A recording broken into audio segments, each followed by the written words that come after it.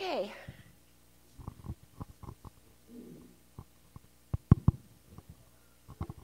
Well, good morning, everyone.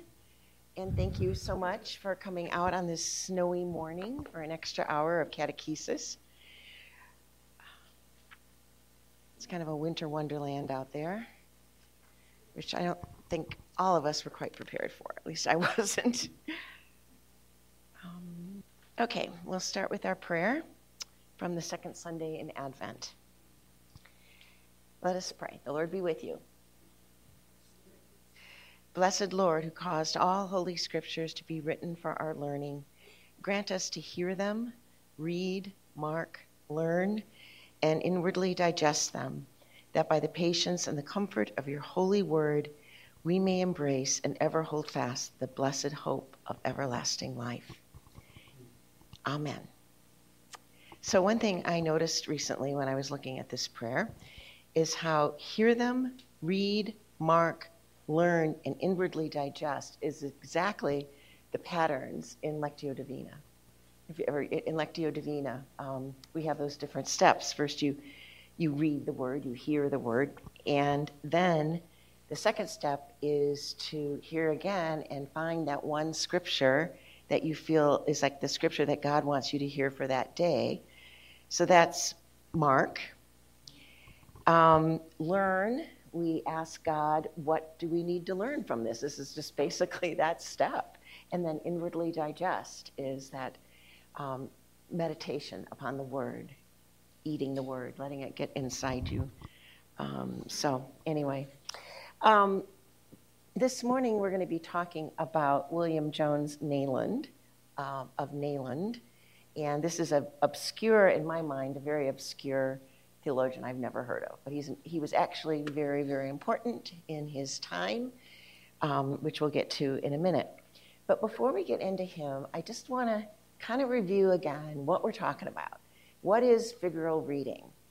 And so I'm going to ask you a question, true or false? All words are figural.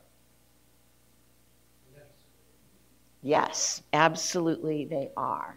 So when you hear someone say, oh, figural reading, they wouldn't do that because that means that they're getting these outlandish ideas from the scriptures. Nope, that's not what that means. Figural reading means you're just reading the word and reading the Bible in a way that you should be reading words.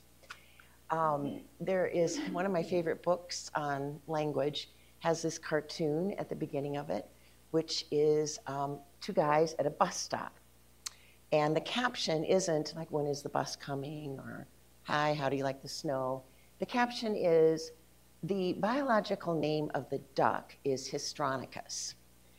And so the idea of this cartoon is to say, what do you think they're talking about? And you actually have no idea, do you? Because you can't just take that one sentence. I mean, you could say, maybe this guy is just really shy and this is his way of making conversation. He's like super nerdy or something. Or you could say, maybe that guy just asked him a question about ducks.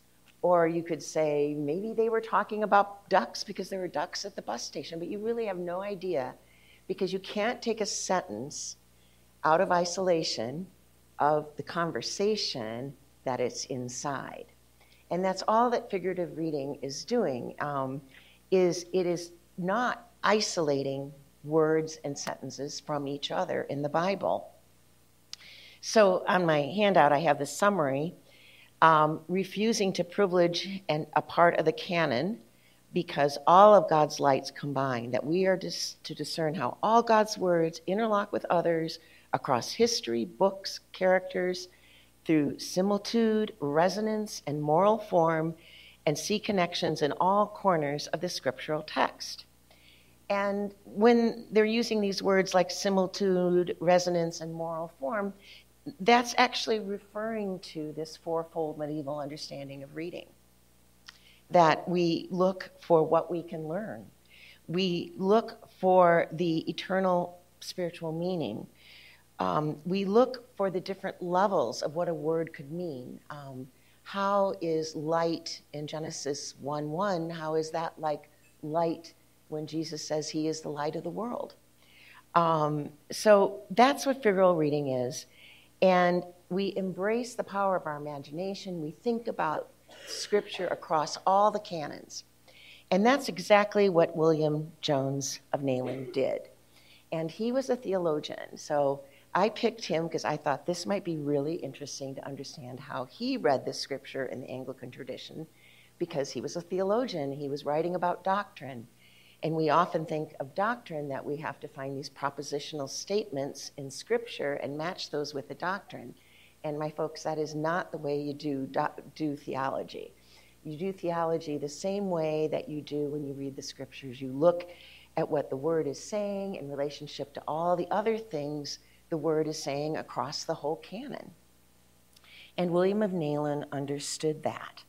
So he was a rector of a parish church in Nayland. It was in Suffolk. It was a very obscure little village. He wasn't famous for being the rector of St. Paul's in London. He was famous for his just volumes and volumes of theological works and essays and sermons.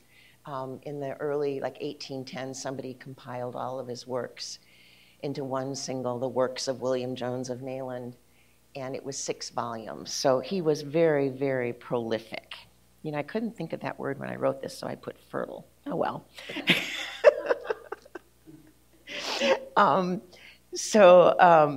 Yeah. So and how he came to this in many ways was that he was a man of the book, not just the Bible, but also the Book of Common Prayer. And he felt that the tradition that was handed down to him to understand the Bible and to understand what we believe was all in this Book of Common Prayer, because the Book of Common Prayer was full of Scripture. And when you read your Book of Common Prayer, often you say, that sounds familiar. Well, it does. Someone in the 19th century, there's this liturgical scholar named Henry Ives Bailey, and he wrote over 800 pages to discuss all the identifiable Scriptures in the Book of Common Prayer. So it was a lot. I don't think I want to read those 1,800 pages, but I find that pretty interesting. And he felt that Cranmer really understood, first of all, the importance of worship, and when we worship, that we recite creeds, such as the Nicene Creed. And he was a high churchman. This was before the Oxford movement, but the high church was still around. This was inheriting the tradition of Archbishop Laud in the earlier 1600s, mid-1600s. They fought a civil war over high churchmanship. And there was this cluster of priests and bishops who very much still adhered to more of a high church worship.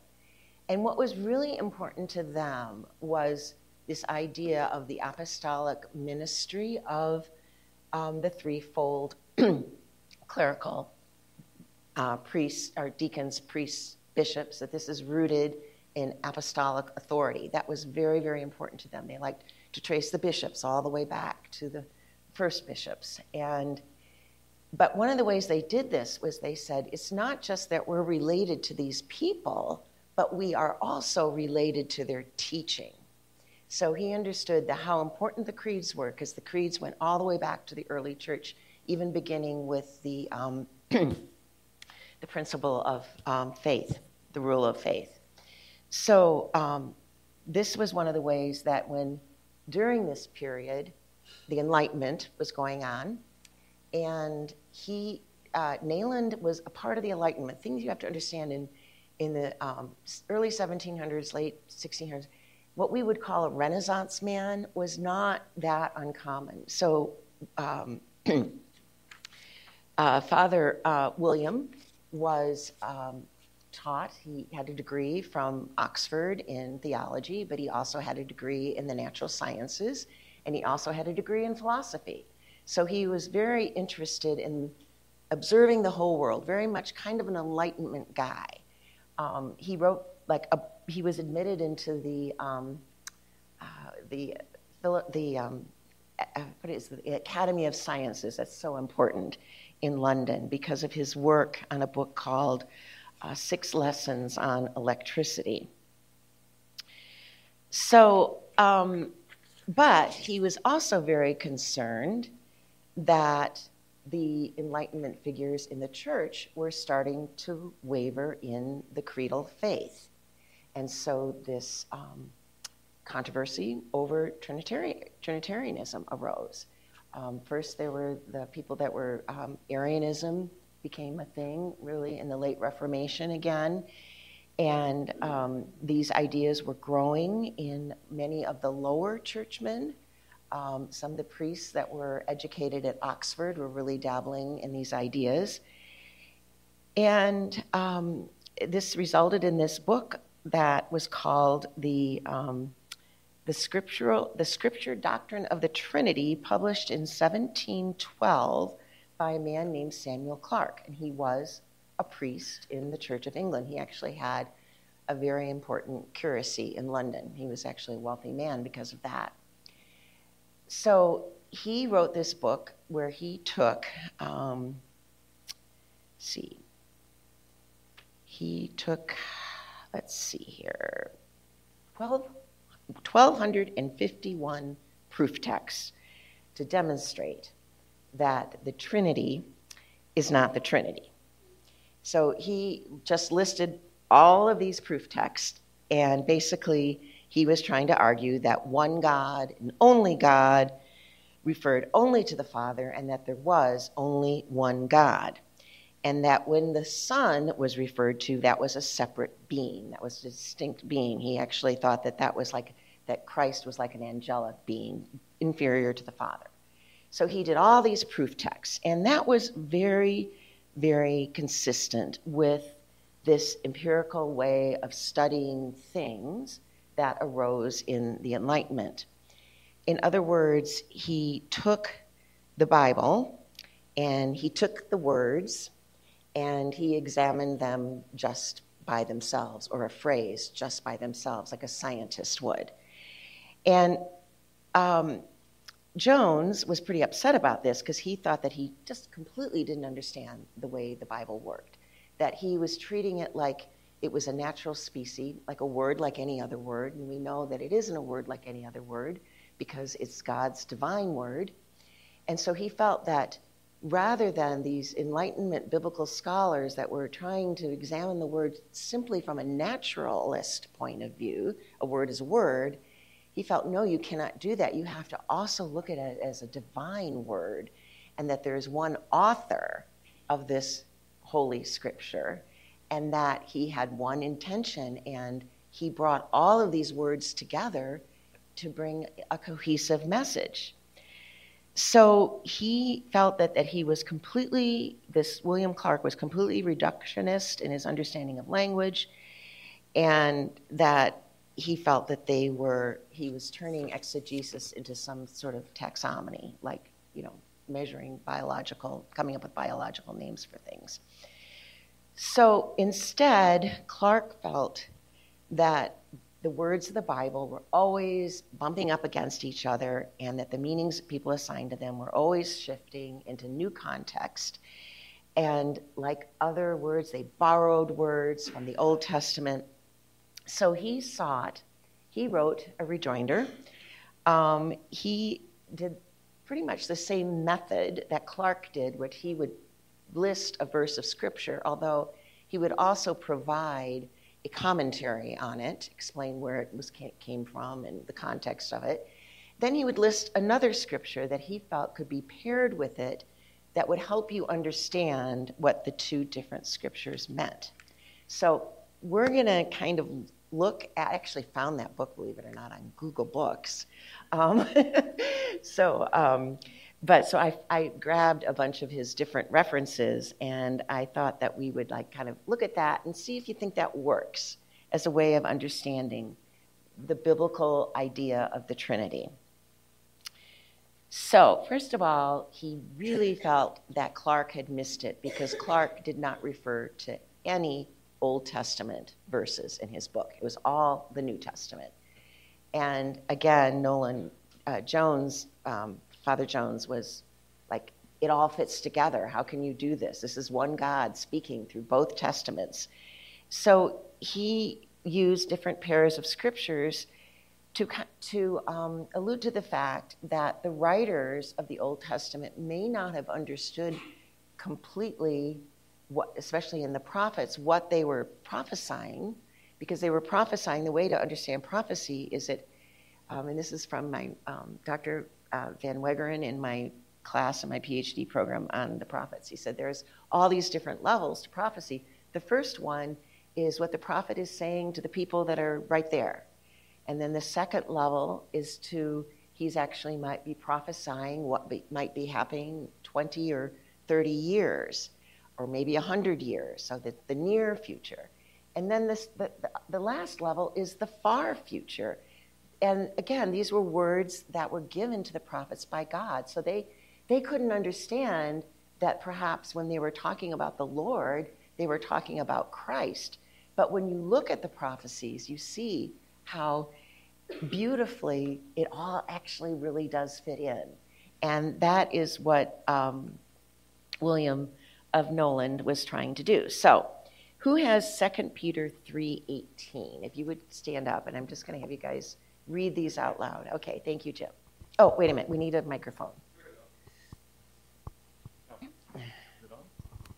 Yeah. But grow in the grace and knowledge of our Lord and Savior Jesus Christ. To him be the glory both now and to the day of eternity. Amen. Okay, who has Isaiah 43:11? I am the Lord, and besides me there is no Savior. Okay, so what is the connection between those two?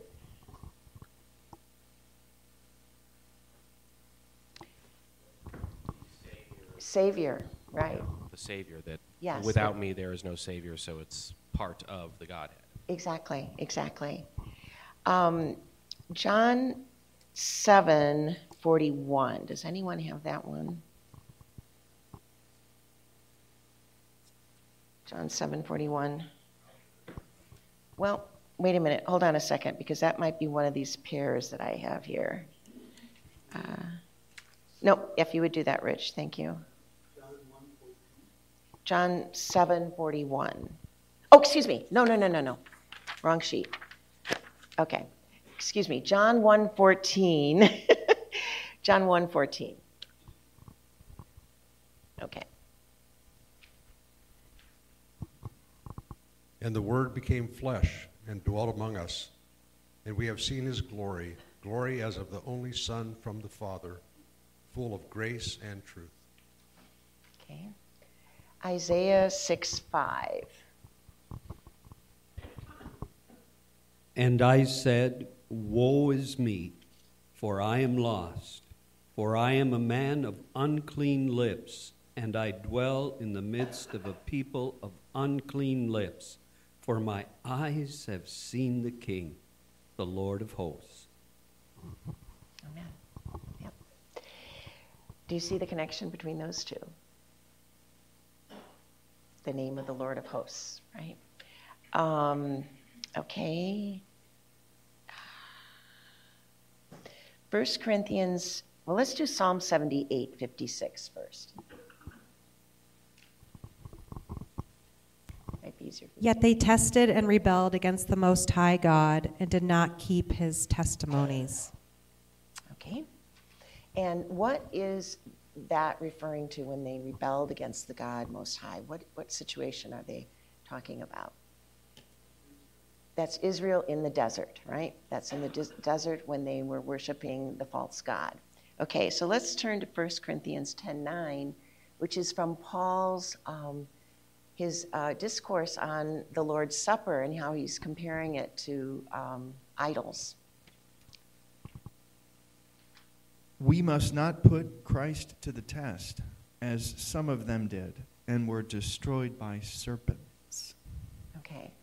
So there you can see how Paul is drawing on an Old Testament situation, an event, not prophecy, just to show that continuity of how the lessons from the Old Testament, we can learn about those, but also that they were rebelling against the same God. Okay, then we've got, okay. Then there were those that, we're going to skip for the third one for now. Then he also looked at scriptures in the New Testament that could be related to each other. And intertextuality, which is called relating to or involving a relationship between two texts. Now, I realize what I'm doing here is taking one word and another word, and that's actually not what you're supposed to do, but just imagine these inside larger passages, and I think you'll get a better idea of how they relate to each other. So let's look at 2 Corinthians 5:19 and John 14:11.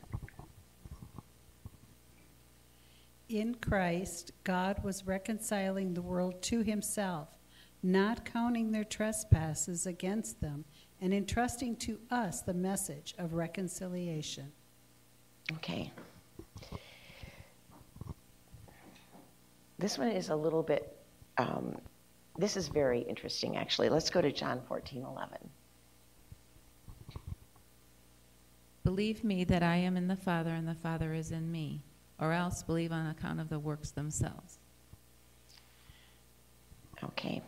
So 2 Corinthians, so in the scripture that Tammy just read, Jesus identifying himself as being in the Father, and that the Father and he are one. That's a very important Trinitarian idea that is in John. But pairing this against 2 Corinthians 5:19, would you mind reading that again? Sorry. In Christ, God was reconciling the world to himself, not counting their trespasses against them, and entrusting to us the message of reconciliation. Right. So we have one agent there. We have God reconciling through his Son, and we have the reconciler himself, the one who died on the cross to make that reconciliation between human beings and God. So that is something that Jones was specifically referring to Clark, because he used the scripture that Henny just read to say that it was just one God who was the agent of the reconciliation. And Jones of Nolan says, hey, wait a minute, no, that's not it, because we understand from the Gospel of John that Jesus identified himself as being one with the Father. So I've got a few more, but I think what I'm going to do is I've got a couple here, and if you guys could just look those up together as a group, and maybe one of you could look them up, and here you go, if you want to participate with them. If one person could look up one of the scriptures, another person look up the second one, and then talk among yourselves whether or not you think it works and why it works, and then we'll have a little discussion among yourselves. There you go, maybe Bruce can, if you guys want to join with them. It's a very short exercise, so we're just going to spend a few minutes on this.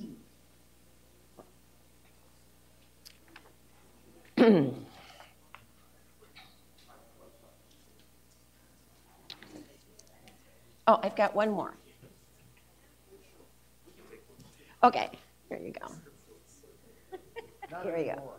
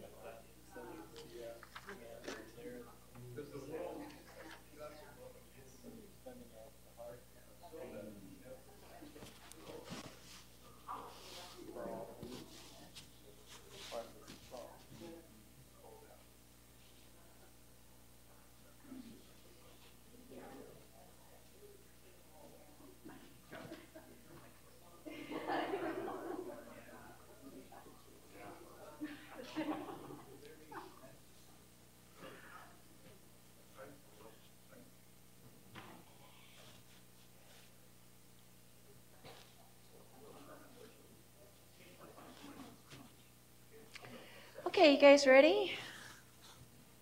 Okay, we can just do, let's start with this group, and why don't you tell us which ones you're using? And read them. You can read them. So everybody can, because they're short. Go ahead and read them. We had Luke 1:33, which was about God. Oh, yeah, hello? Yeah, okay. Hold it up. Just go ahead and read We it. had Luke 1:33, and he will reign over the house of Jacob forever, and of his kingdom there will be no end. And then 1 Corinthians 15:24, then comes the end when he, Christ, delivers the kingdom to God the Father after destroying every rule and every authority and power.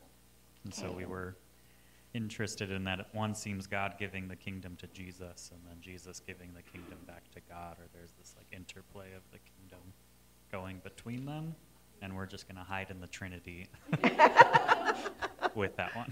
That's great. Yeah, I like that. I actually hadn't seen that it was an interplay between the two. Yeah, I like that. Okay, next group.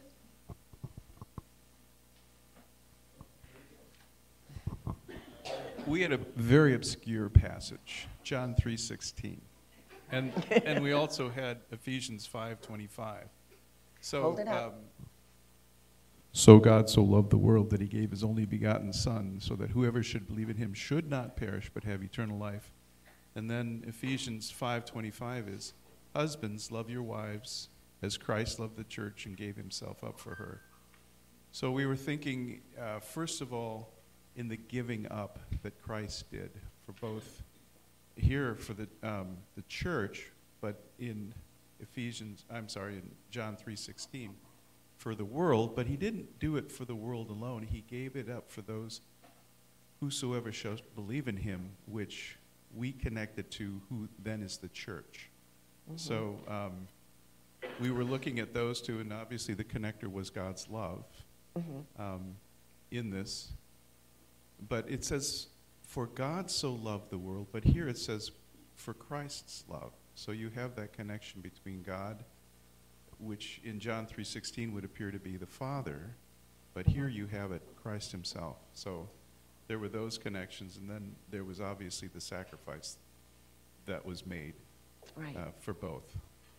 Yeah, I mean, I would never have thought of pairing John 3:16 with husbands love your wives as Christ loved the church. But both of those passages are talking about sacrificial love, first of all, and then there is the two persons of the Trinity, the Father and the Son, and yet they are one in their will, and that is one of the ways we understand the Trinity, as there is, in the Trinity, there's one will.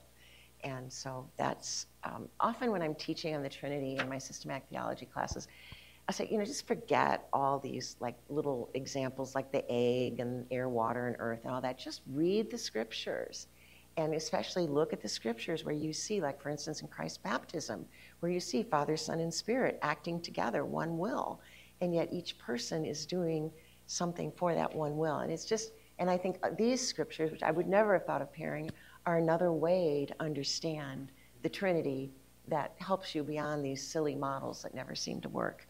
I used to think you could say, like C.S. Lewis, that the world is three-dimensional, but then somebody said to me, well, now they're discovering there's a fourth dimension, so that one doesn't work anymore either. Okay, next person. There we go. So we had 1 Peter 2:7-8. So the honor is for you who believe, but for those who do not believe, the stone that the builders rejected has become the cornerstone, and a stone of stumbling and a rock of offense. They stumble because they disobey the word as they were destined to do. And then we also have Isaiah 8:13-14. But the Lord of hosts, him you shall honor as holy. Let him be your fear, and let him be your dread. And he will become a sanctuary, and a stone of offense and a rock of stumbling to both houses of Israel, a trap and a snare to the inhabitants of Jerusalem. It's a direct quotation, so it seems pretty obvious that it works. Obvious, yes, yeah, it does. Yeah. Yeah, it's just interesting how these images, though, work across the canon, like foundation and stone. You see those. Okay. Yep. So we have Matthew 11:10. This is he of whom it is written, Behold, I send my messenger before your face, who will prepare your way before you. And then, let's see, I think it's Luke 1:76. And you, child, will be called the prophet of the Most High, for you will go before the Lord to prepare his ways. So the first one is a quotation of Malachi, and it's two different levels of the same prophecy, where Malachi looking forward to John the Baptist, and then the second is Zechariah speaking directly to John the Baptist in the present. Right, exactly. Yeah, thank you for that little extra lesson there. Is there one more? I think we have a couple on the Holy Spirit still. Yeah, Jones had a chapter first he had a chapter on the divinity of Jesus, then he had a second chapter on the divinity of the Holy Spirit, and then understanding the Trinity as three persons. So this is from the chapter on the Holy Spirit, right. I think. We have Matthew 9:38 and Acts 13:2-4. Therefore, pray earnestly to the Lord of the harvest to send our laborers into his harvest. And then Acts 13:2-4. While they were worshiping the Lord and fasting, the Holy Spirit said, Set apart for me Barnabas and Saul for the work to which I have called them. Then after fasting and praying, they laid hands on them and sent them off. So being sent out by the Holy Spirit, they went down to Seleucia, and from there they sailed to Cyprus. So it's the laborers to the harvest and Barnabas and Saul being sent out by the Holy Spirit. Right, exactly. And then the first reference is that yeah. So anyway, go ahead. Anybody else? Is that it? Okay, good. Well, thank you. I also want to talk, so there's two things Nayland is known for, Jones of Nayland, and one is this idea of intertextuality. He really brought that method to the fore. It was really important in the time that he lived in. Clarke's book was extremely controversial. It came up for a vote before the Congregation of Bishops, and he kind of issued an apology for it, saying he wasn't really trying to veer from Nicene doctrine. And there was many bishops that wanted to find a loophole for him because they actually supported him. They were interested in Unitarianism and thought that perhaps the early church had gotten it wrong. But this is what's really interesting is that Parliament, it came in front of Parliament, and Parliament used this 1679 act of blasphemy against Jones. And so he ended up having to completely retract what he'd written and promise never to write or speak about it again. However, he did, only in privacy with his other scholars of his own ilk. And he actually revised the prayer book. He took out all the references to the Trinity and inserted his own references to the one God. And guess what? That prayer book is still being used by the Unitarian Church today. So, history lesson. Clarke, yes. Yeah, Clarke. I think I said Clarke, yeah. Clarke was the one that Parliament said you're being blasphemous. So that was the one instance, maybe there's very, very few, where maybe that relationship, that close relationship for church and state in England maybe worked because, the Lords didn't know any better, and they thought this is just blasphemy. They weren't learned like these bishops who said, no, we might be able to see that in the Bible. So we've got a few more minutes, and I just really quickly, I have left you with an excerpt, and I'm going to let you read that on your own, on the figurative language of the scriptures. And one of the things that Jones loved to do was take, because he was a naturalist, he would take something from nature, like light, and then he would take the idea of light and just write about it all through the canon. And that is what this particular essay that he wrote did. It's really, really beautiful.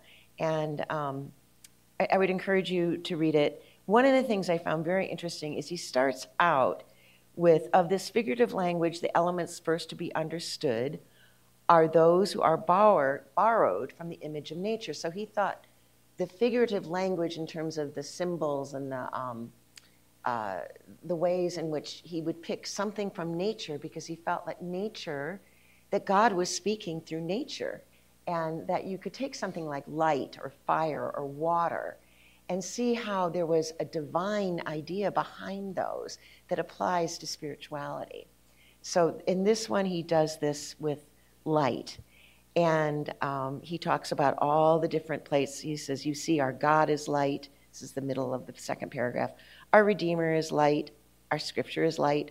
Our whole religion is light. The ministers of it are light. The Christian people are children of the light and have light within them. And then he finishes, this is the moral doctrine to be derived from the usage of light in the sacred language, because we are to be showing the people of the world this light, and that we have a better rule to direct us. It's a rule of faith or a rule of behavior. And then I thought, I'm going to take a few more minutes because we got a late start. And I don't see any people out there just rushing to get inside here. So what I thought is he took these figures that he saw in Scripture and applied them, but then he applied them to worship, which I thought was a very interesting move on his part. And so that he talks about, to this day, we worship the altar, we face east, and we do, the priest is facing east in our church when he presides over the sacrament. The primitive Christians called their baptism their illumination, to denote which a light is put into the hands of people. So we know that we do that in our baptismal. And also that the festival of Christ's baptism, which is what we call Candlemas, is also lighted candles. So he kind of transferred that image of light in nature to how it's applied divinely in Scripture to help us understand our spirituality and our relationship with God, and then transfers it to worship. The other thing he did is he looked very closely at the prayer book for ways in which this would play out. So very quickly, turn to page 118 in your prayer books, and we're going to look at the prayer of humble access. And this will just take a few minutes. I think it's really important.